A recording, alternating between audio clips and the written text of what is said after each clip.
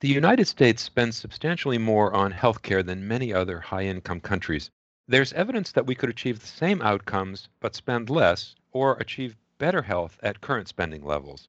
But the real problem may not be that we're simply spending too much, but rather that we don't spend on consistently high value care. I'm Stephen Morrissey, managing editor of the New England Journal of Medicine, and I'm talking with Catherine Baker, Dean of the University of Chicago Harris School of Public Policy. As part of the journal's series on the fundamentals of U.S. health policy, Professor Baker has co-authored a perspective article about healthcare spending and public policy. Professor Baker, as you write in your perspective article, U.S. healthcare spending totaled $3.6 trillion in 2018, which is more than $11,000 per capita. Why is it important for physicians to understand the factors that contribute to that kind of spending and the consequences of spending more on healthcare? As the numbers you cite show, we clearly spend an enormous amount of money on healthcare. So we're giving up lots of other things to finance that health spending. We better be sure that it's worth it, both because it's so important to people's health, but also because we need public resources and private resources for education and housing and transportation and all sorts of other things that matter to people. We can't afford to be wasting money on healthcare that's not actually improving health.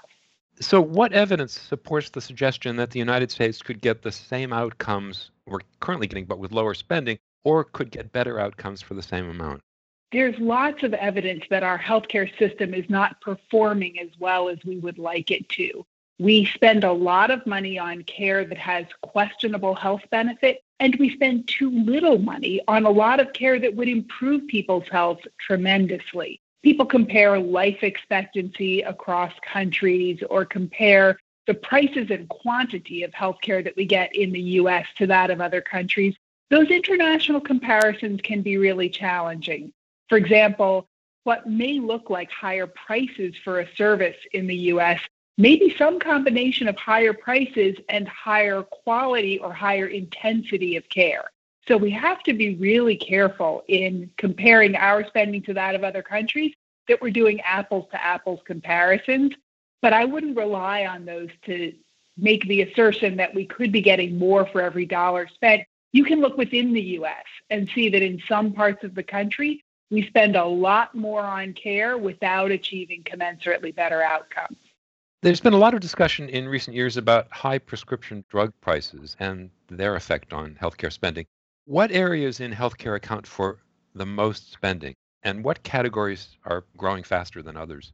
Well, the biggest categories of healthcare spending are actually physicians and hospitals, and we have attention to those as we think about ways to amend our healthcare spending. We are spending more on prescription drugs than we have in the past, and that spending is growing, but it's not changing that much as a share of overall healthcare spending. So all of these areas need attention, but focusing exclusively on prescription drugs or a different area other than hospitals and physicians would leave out the bulk of U.S. healthcare spending. So you say in your article that a better way to determine whether we spend too much on healthcare is to assess our health outcomes relative to the spending required to achieve them. So how much do we know about the value of various kinds of care, and why has there been pushback against considering value in policy decisions? Well, economists often get in trouble for putting a price tag on people's health, and that sounds really callous. You can't put a price on people's life and well-being. But actually, if you don't try to put prices on these things or attach monetary value, it's very hard to make trade-offs. Which is more important, a vaccine for a pandemic or education or housing or crumbling infrastructure? All of these things are important to people, and you have to be able to make trade-offs when you live in a world of finite resources. So I think it's really important to assess how much value we're getting. And going back to where we started, we can't afford as a nation or as a world to spend money on healthcare that isn't improving health when there's so many things that are a really high priority. Let's take the example of preventive care. People like to make the case that prevention pays for itself, but that is rarely true. Prevention can buy life and health and longevity at a really good price, But that doesn't mean that the price is negative. It doesn't mean that it pays for itself. It's important to take that into account because otherwise we won't have enough resources available to fund the healthcare that is buying a lot of health for every dollar spent. Or think about expanding health insurance to the uninsured. People might like to make the case that that pays for itself by getting people out of the emergency room and by getting them back to work and paying taxes. Well, in reality, the evidence suggests that expanding insurance is really beneficial to the people who get insured, but it comes at a cost because people who get insurance use more health care that's very good for their health but costs money. And so if you want to expand insurance, you have to have the resources available to do it. So I think it's really important to decide what our priorities are and then ensure that we have enough resources, public and private together, to pay for those things that are of high priority.